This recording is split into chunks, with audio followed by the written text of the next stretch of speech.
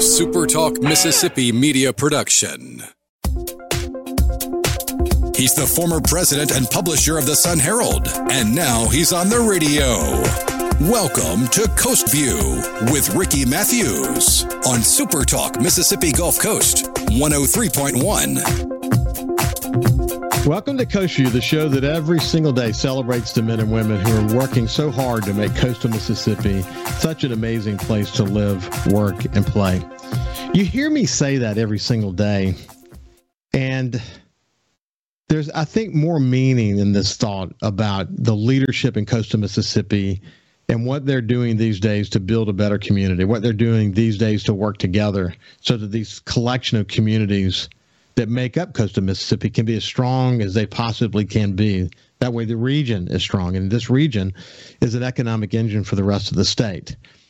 But I think one of the reasons why, when I say that it means more to us is because we had an apocalyptic situation here in coastal Mississippi after Hurricane Katrina, much in the way the people of Florida having to deal with Hurricane Ian.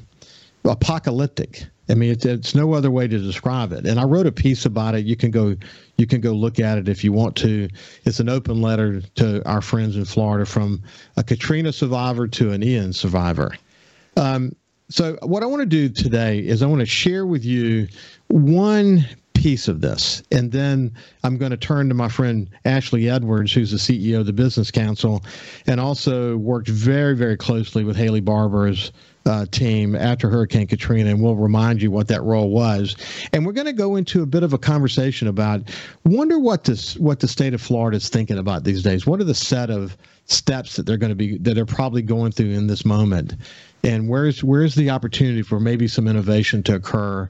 And there's a lot we don't know, but we'll learn from this conversation the kind of things that happened here in Mississippi after Hurricane Katrina, and we'll speculate on sort of what we think might be happening in Florida. It is very, very, very detailed and complicated. That is for sure.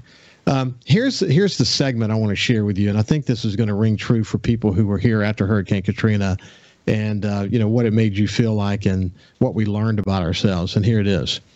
Hurricane Ian brought many challenges, the same as Katrina did as well. Personal, economic, social, historic, cultural, and many others. On every dimension, the people of Florida are challenged now. You, your family, and your communities have many needs now: financial, spiritual, physical, and psychological. And I think all four of those, all those dimensions are being challenged at the same time. It will never be debated how Ian overwhelmed, at least in the initial days, every individual, and of course the local, state, and federal governments. Everyone is simply and completely overwhelmed by the scale and scope of the disaster. But the army of caring is coming. Volunteers are headed there from all over the country who want to make a difference. Each one of them is a separate light of help and hope.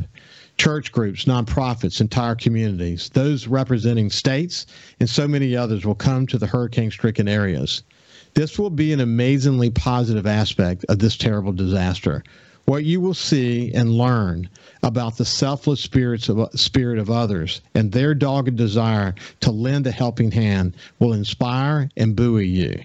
You will watch neighbors who lost everything turn that help away, turn the help of others away, while giving them directions to neighbors that they believe have bigger needs. There will be touching and powerful lessons all around you, demonstrating the incredible resilience of the human spirit. You will see your neighbors and volunteers set sleepless, selfless, inspiring, and serving paces. And you will further be inspired by the fact that people will come from all walks of life. You will see firsthand that what this storm did, in fact, wash away the confusing, divisive, and defining characteristics of the social, economic, and political boundaries that existed before the storm, leaving you with an essence of the human spirit and an unbelievably inspiring lesson about who we are and what we are to each other. And you will learn deep inside yourself, as we did after Hurricane Katrina, that when the going gets tough, the world gets small. We need each other. We are all human. And the letter goes on from there. when I wrote that, it's a powerful statement about what we needed. It's a powerful statement about we could not have recovered without help. That help comes on a local level, state level, a federal level. From the government point of view, you've got local leaders that have to be involved in some kind of organized effort, and then you've got volunteers that are coming from all over the country. That's what we experienced, and that's what they're going to experience in Florida as well. So let me invite my friend Ashley Edwards, CEO of the Business Council, in. And first, just say good morning. How you doing, Ashley? Hey, good morning, Ricky. I'm doing well, and thanks for having me.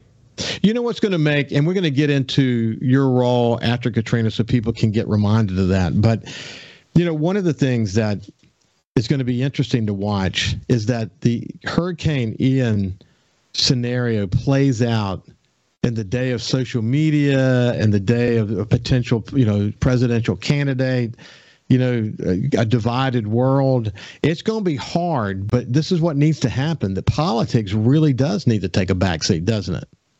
Well, disasters have a way of bringing pragmatism to the forefront and sort of putting politics to the back burner, and that's a good thing because, when you're dealing with a human catastrophe the size of what happened with Hurricane Ian, certainly very similar to what happened in Mississippi after Hurricane Katrina, politics just doesn't have much of a place at the table because you're looking for leadership, you're looking for solutions, you're looking for speed. I mean, all of those things really don't necessarily mesh with politics and ideology. And the ideology of disaster really has to be, in order for your community to recover, you have to have every member of your community recovered. And so it becomes a long and very arduous process of trying to figure out who's fallen through the cracks and bring them up into a state of recovery as well. And, it's a hopeful time. It's a time of great opportunity, but that's very, very difficult to see when you're on the front lines of it.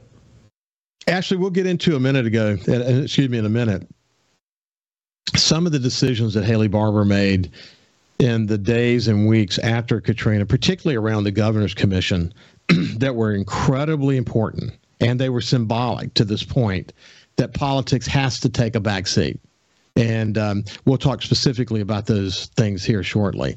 Okay, so let's come back to, you're a young guy. There were a lot of young people involved in that recovery effort and I had a series of Coast View shows actually that talked about this long list of young people that were involved in the recovery effort that have gone on to do amazing things in their lives. But you were one of them. Talk about what your role was during that time. Well, Ricky, I was 25 years old when Hurricane Katrina hit and, I thought I probably knew a lot more than I actually did in those days, but I was very fortunate to come on staff with Governor Barbour after Hurricane Katrina. As you well remember, we had the Commission on Recovery, Rebuilding, and Renewal, which was the largest planning effort after any disaster really in the history of the world.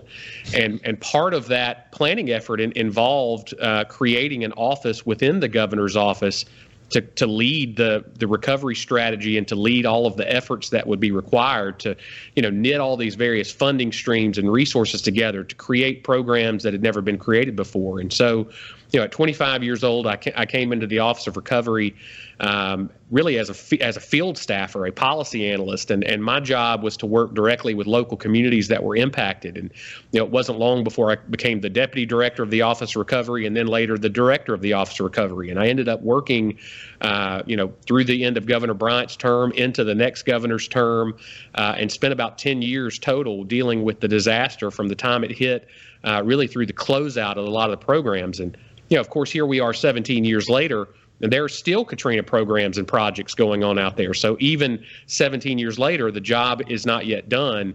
But I got to really experience an incredible cross-section, Ricky, of the challenges that were going to be faced after Hurricane Katrina. And it required us to do things that had never been done before. And it required a leader like Haley Barbour who had the ability and the capability of doing things that had never been done before. It was one of the greatest leadership undertakings really in the history of the United States. So we'll come back to the Governor's Commission because I think there were some important moves that were made initially, and it sort of played out this way. And a lot of this is detailed in Haley's book, America's Great Storm. But On the Tuesday after the storm hits on a Monday. On Tuesday, the governor and I talked by phone. I used a satellite phone to have that conversation, and offered to put together a meeting after he and I talked about recovery and all of this, that we would help him put together a meeting that would be at 3:00 the following Sunday. And we literally sent the Pony Express out to find people. We brought the president of Mississippi Power, leader at Hancock Bank, Whitney. We brought the mayors that we could get in touch with. They came. We had a wide cross-section of leaders that came to that meeting, and we talked about the need to form some sort of commission. Now, the political part of this was, I think, really incredible. And first of all, from a coastal Mississippi point of view, we knew that there was no one in that room could lead this effort, because if someone from Gulfport led it, then they would think that the people from Biloxi would think that they were getting some unfair treatment, et cetera. And so who was going to lead it was going to be really important. And we'll talk about symbolically who he discovered, who he decided to have lead it was unbelievably important. When we come back, we'll talk about that.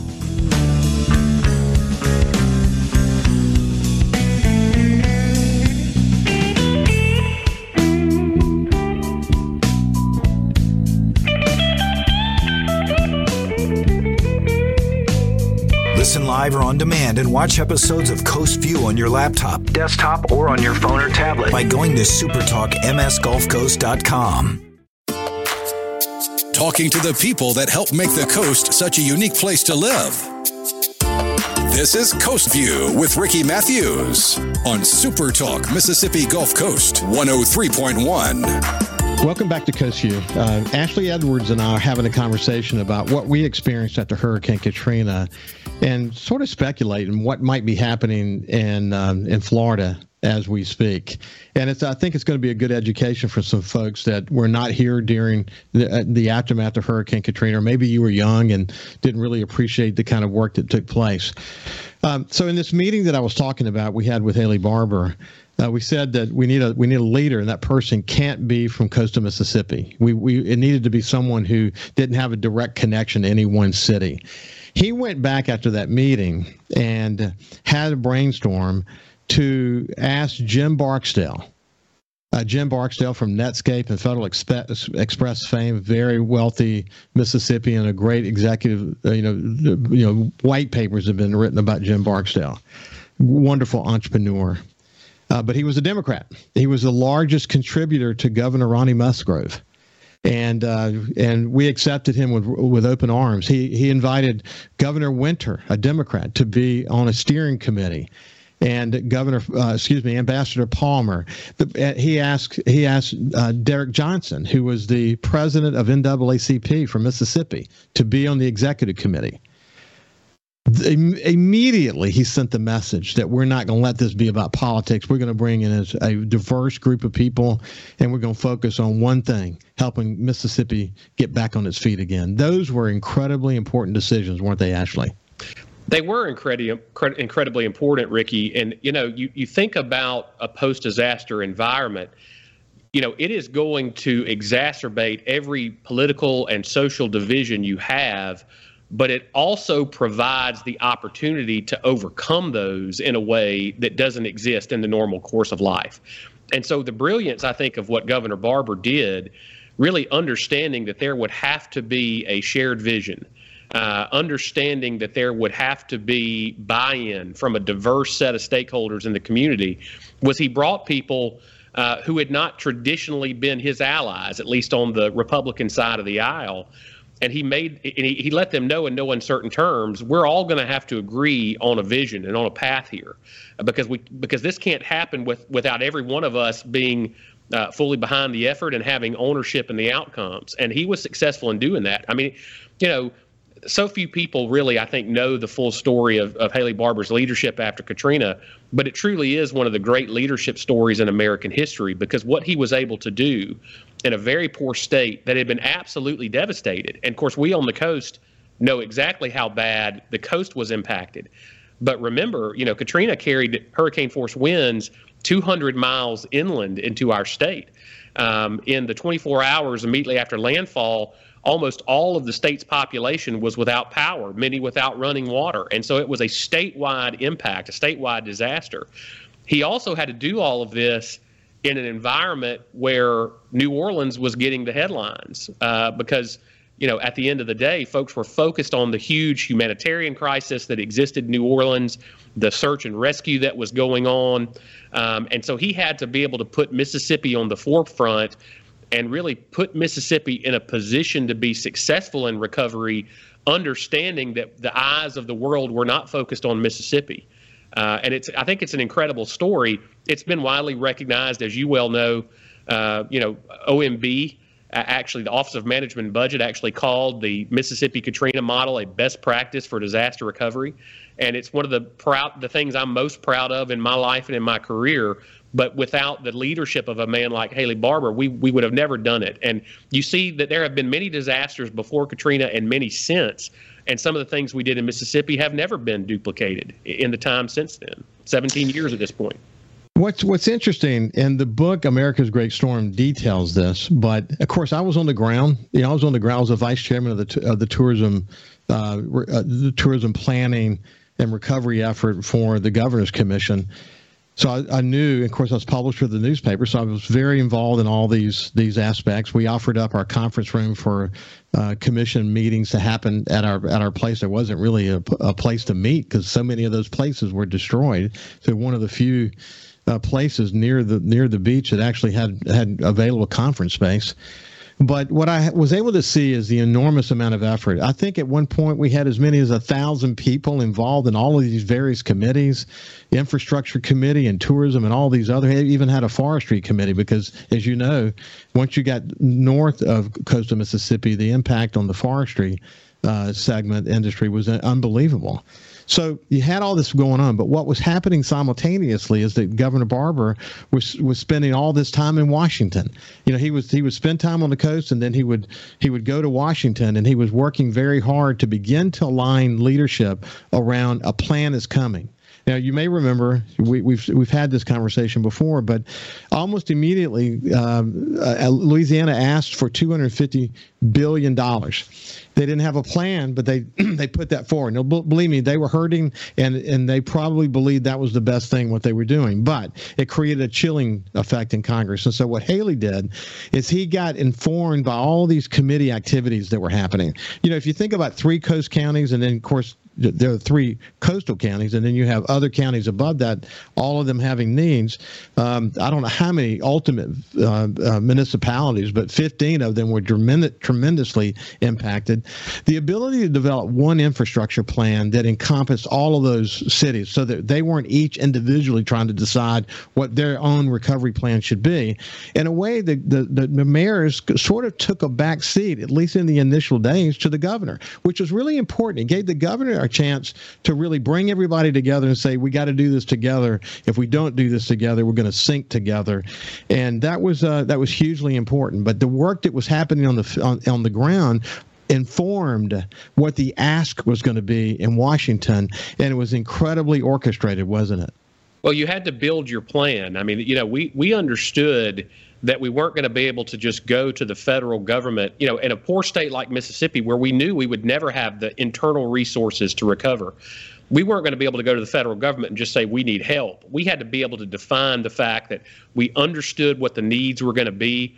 We had gone through a deliberative process to identify those and to really be innovative about it. I mean, to your point, Haley Barbour was not afraid to bring in some of the best expertise in the world. We had architects and engineers and community planners from all over the world that came into coastal Mississippi, and he was glad to have that assistance. I mean, he essentially created an ethos around our recovery which said, we want the best thinkers, the best visionaries in the world to come and be a part of what we're doing and help us to develop a plan for how we ultimately build back not just what we lost, but better than what we lost. And so it was a huge team effort. But it was so important to have that figurehead in Governor Barbour. He had to be the general. There had to be someone where the buck stopped, and ultimately that was Haley Barbour. While he created an incredibly inclusive process to create the plan, he also knew that one person had to be responsible and ultimately be able to hold everybody accountable for getting things done. Yeah, because a lot of new ideas came forward. Some people were ready to hear those new ideas, and some people weren't. It created enormous public debates. And, if you just let those debates just run on, you needed a leader that said, okay, we've had enough of that debate. It's time to move on. The East-West corridor conversation that came up, I think was a really important conversation, but we didn't have the capacity to really do it. I mean, it's just too big an idea, and I think people mostly got it, and we moved on from that. I think the debates that happened around the bridge were incredibly important, because what ended up happening, we built these incredible bridges on the Bay St. Louis side and Ocean Springs side. And, what we got were bridges that we really are proud of. But what we mostly got were bridges that were bigger and better and taller and more resilient. And this, as I said in my piece that I wrote, those were monuments to our recovery.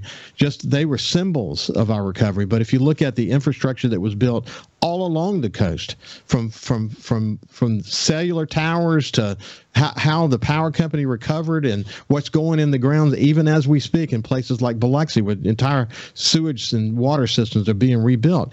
These things are important. It's going to make us more resilient in the future. But the debates raged, and if you didn't have someone in the middle of all that, in this case, Haley Barbour, to mediate those discussions, it could have melted down fast, couldn't it? Well, it could have, and I think the amazing thing, 17 years later, looking back, we remember sometimes the vitriol in some of those debates. But I think people today would almost uniformly agree the direction was the right direction, because they now have the benefit of seeing the outcomes. And that's the difficult part of a post-disaster recovery situation of the scale that we had here. Everybody's got different visions of what they think needs to happen, and people don't know what they don't know in many cases. And sometimes it's easy to waste a lot of time and energy. Debates are good, but they can also devolve into things that just aren't productive. And so, having a leader that can lay out that vision and say, we're committed to getting there, and it's difficult, because there are inevitably going to be a lot of people who are very short-sighted, and there are going to be people with misaligned incentives. I mean, some people don't want to see good work done because they're not going to be the one hired to do the work, and those are all problems that have to be overcome. But again, the purpose of that central leadership, is being able to kind of keep a pragmatic tone that says we have no choice but to get this right. We can't afford not to.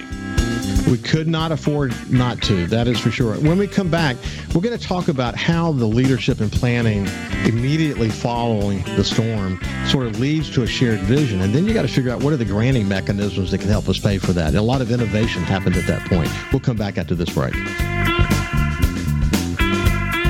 Subscribe for free to the Coast View podcast on iTunes, Google Podcasts, Spotify, or wherever you get your podcasts. He's the former president and publisher of the Sun Herald, and now he's on the radio. Welcome to Coast View with Ricky Matthews on Super Talk Mississippi Gulf Coast 103.1. I'm visiting with my friend Ashley Edwards, the CEO of the Business Council, who worked very, very closely with Governor Haley Barbour after Hurricane Katrina. And we're sort of talking through what we went through after Katrina to get us to where we are today, and speculating about what might be happening that we don't know about behind the scenes as we speak in Florida. And it's a good opportunity for people who didn't know the story of our post-Katrina efforts. It's a good chance to see that and be on, to understand what it took. But this notion of a shared vision, having leadership mostly aligned around these things, helped inform the planning efforts, help inform the congressional efforts in Washington, getting both local, state, and national leaders on the same page was really important, because it ultimately led to an ask in the billions of dollars and a lot of success as it related to that. And then it also then what folded out of that were very specific granting mechanisms. Some of them traditional, very, very traditional federal granting mechanisms. And then some of them really never before done before. And it had to be adjusted based on the situation. And the situation in Mississippi with the highest storm surge ever measured in the United States history, and the impact that had on people far outside what was the traditional flood maps, we were going to be in serious trouble if we didn't find a way for those people to rebuild. So that was a really, really important part of this whole discussion, wasn't it, Ashley? It was incredibly important, and you start to think about in the early days after recovery, the sequence of recovery that's going to occur.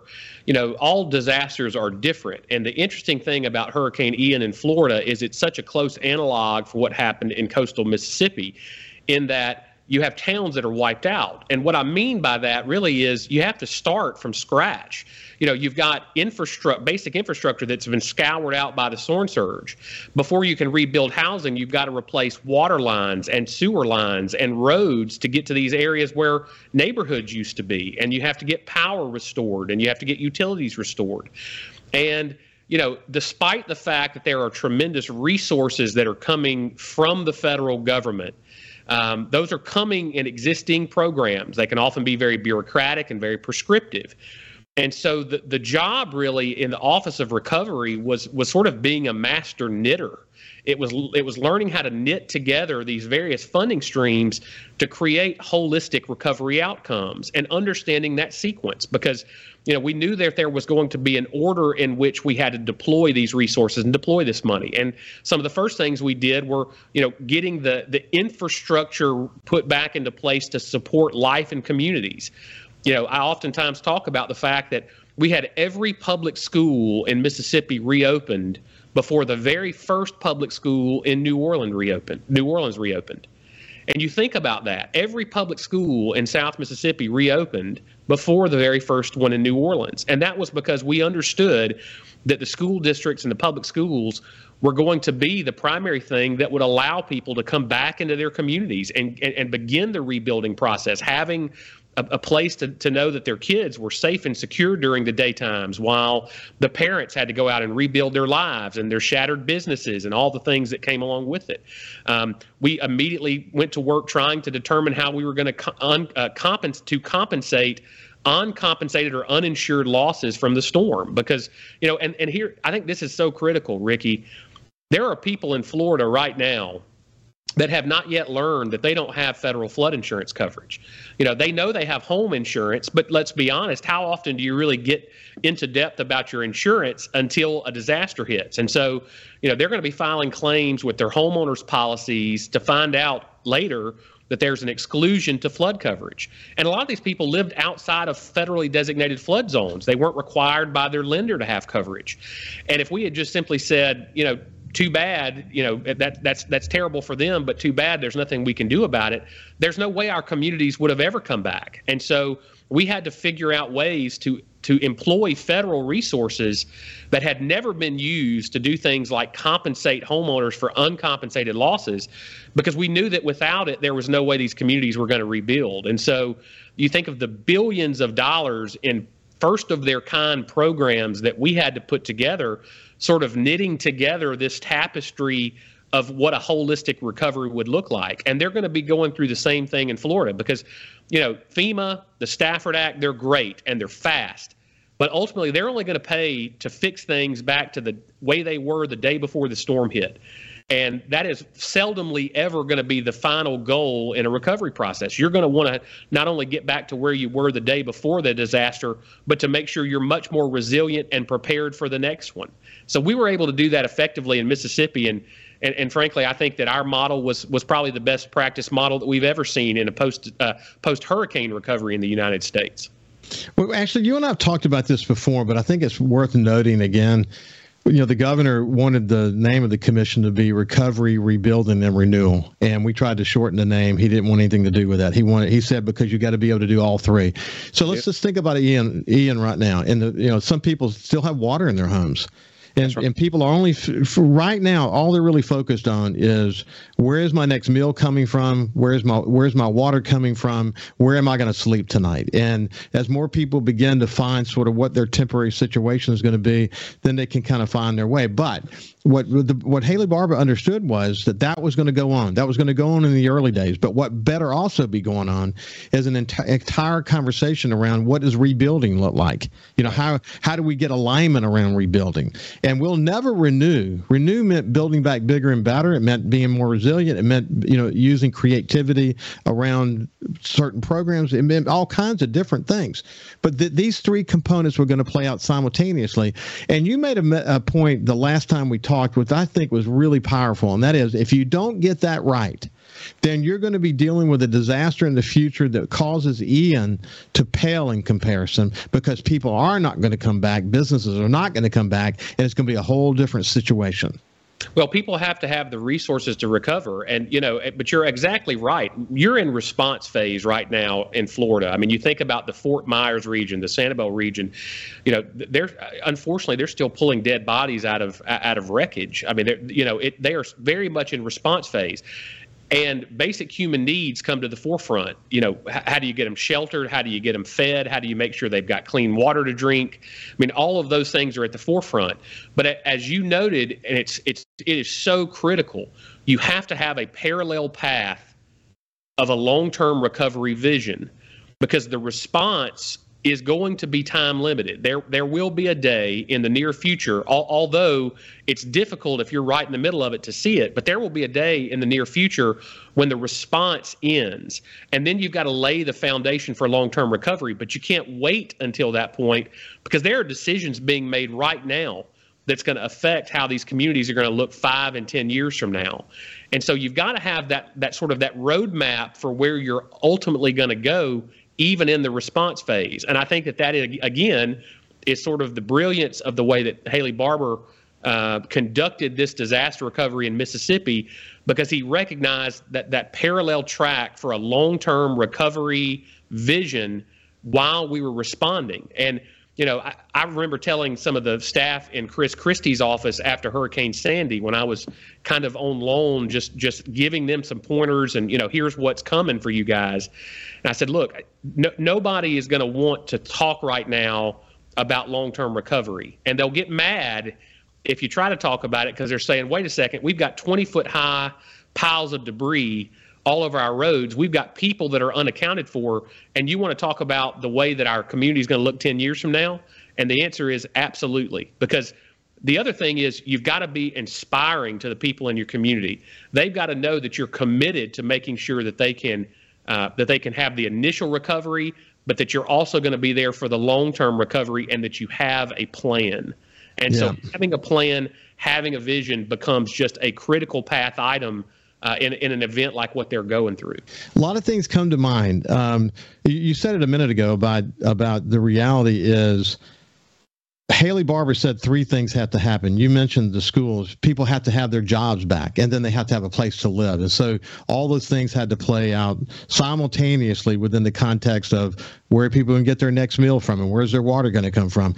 The other thing that happened here too, and it occurred, someone said to me early in the process, he said, Ricky, one of the most important things you're going to have as the chairman of the tourism area, as we work to try to get the land-based, gaming law changed, to get it enacted so that casinos can rebuild, because that was hugely important to our recovery effort, that the casinos rebuilt, is he said something like this. He said, you need to, as you guys begin to put this plan together, you need to have a cohesive talking points about what the future is going to be. Because if you look around now, that doesn't look like there's going to be much of a future. Your job is to do one thing, and that is manage FUD, the fear, uncertainty, and doubt that casino companies and others are going to be going through to decide whether they should rebuild or not. And that was a great point. And in order to manage the fear, uncertainty, and doubt, people have to have a job, their kids have to have a school to go to, and they have to have a home. And that's why all of these different characteristics of the recovery effort have to play out simultaneously. When we come back, we're going to talk about it. If you have unmet needs, they're going to start to compound over time and create major problems. So it'll be interesting to see how Florida deals with that. We'll see you after this break.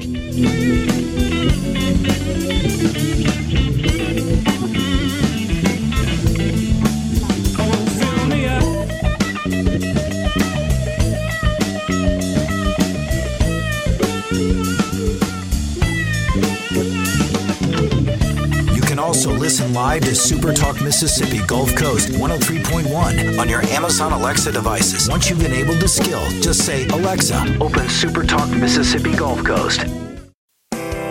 This is Coast View with Ricky Matthews on Super Talk Mississippi Gulf Coast 103.1. Welcome back to Coast View. Ashley Edwards, the CEO of the Coast Business Council, with us, and he spent a tremendous amount of his career in the days after Hurricane Katrina working with the Recovery Office and eventually led that office. One of the things that I've noticed, and it will be interesting to see how this plays out, and that is this, that in 2004, you had a bunch of hurricanes that came through the state of Florida. And in fact, Jeb Bush gave Haley Barbour much good advice about that. Then, of course, you had Wilma in 2005, right after Hurricane Katrina. And then you've had storms since then. None of those storms, frankly, not even the storm back, Andrew. None of those storms. In Andrew's case, it went to an area, did tremendous damage, but it was far south of Miami. In this particular case, it hit a highly dense area. It's a storm like they've not seen before. It will be a record storm for the state of Florida for sure. And some people who had experience with those other storms may think they're going to be able to get their arms immediately around this just based on their prior experience. And they may be underestimating the scope and scale and how quickly unmet needs are going to compound. And I hope that they're considering that, Ashley. I don't know what I don't know, but I'm just saying out loud that over time there are going to be serious challenges because this is an area that was hit that's around 1.5 million people. That's tremendous. And to get those people the temporary housing that they need and all the needs that they're going to have in the short term and the long term until the community rebuilds is a gargantuan effort, isn't it? Well, the volume of the recovery that's got to occur, it just necessitates speed. I mean, you think about temporary housing that's got to go in there, especially coming, out of the pandemic and supply chain crunches. It's going to be difficult just to get the sheer number of units in there that they're going to need to temporarily house people. And, the guys that are out there in that industry are saying, hey, we need to know quickly what the needs are going to be because we've got to start to ramp up to be able to produce these things. And we've got to order microwaves and ovens and washers and dryers that are tough to get in the current economic environment, given the supply chain, disruptions. So, it becomes such a situation of having to build a bridge to get across a chasm while you're also walking across it. You're kind of building an airplane as you're flying it, and it's a very, very difficult time. But on the same note, there's no choice but to do it. I mean, you have to get it right. It's something that you and I have said many times before. There's just no room for error or room for waiting or taking too much time. Florida certainly has had a lot of experience with disasters historically, but you're absolutely on point. They've not experienced anything like this. And let's not forget, you think about the coastal communities that were devastated by this, but the amount of rain and flooding that went well inland, even into like the Orlando metro area, not to mention the fact that we then had the storm get back over the Atlantic and then go into the Carolinas. And, it's still dumping rain all the way up to Boston right now. So there's going to be multiple states that will ultimately be declared in this disaster. And there's going to be a competition for resources. There's going to be a competition for things like temporary housing, a competition for expertise.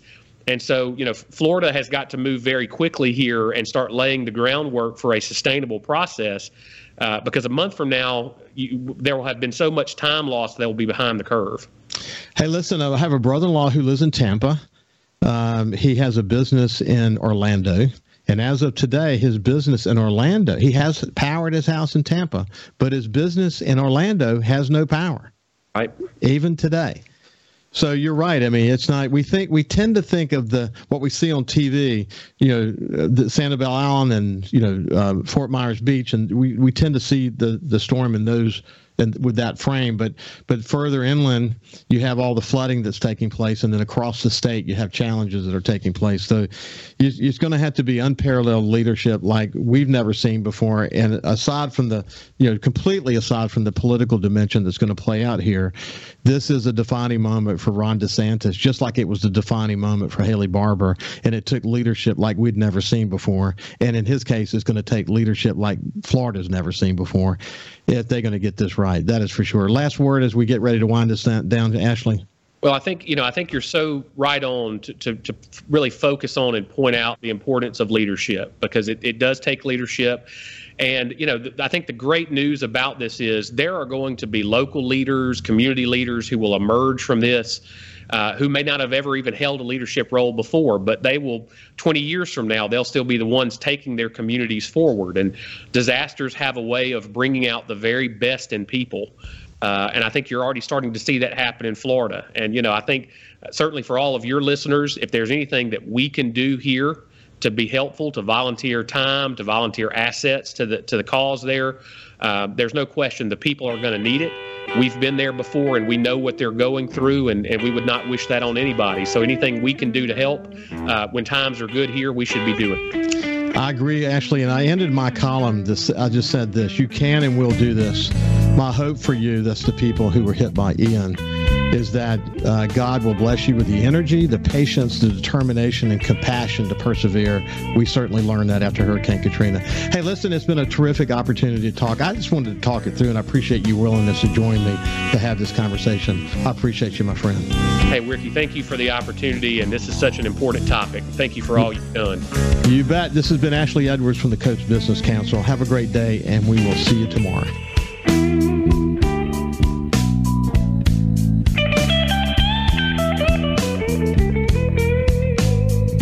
Follow Super Talk Mississippi Gulf Coast 103.1 on Facebook. Facebook.com/Super Talk MS Coast 103.1. A Super Talk Mississippi media production.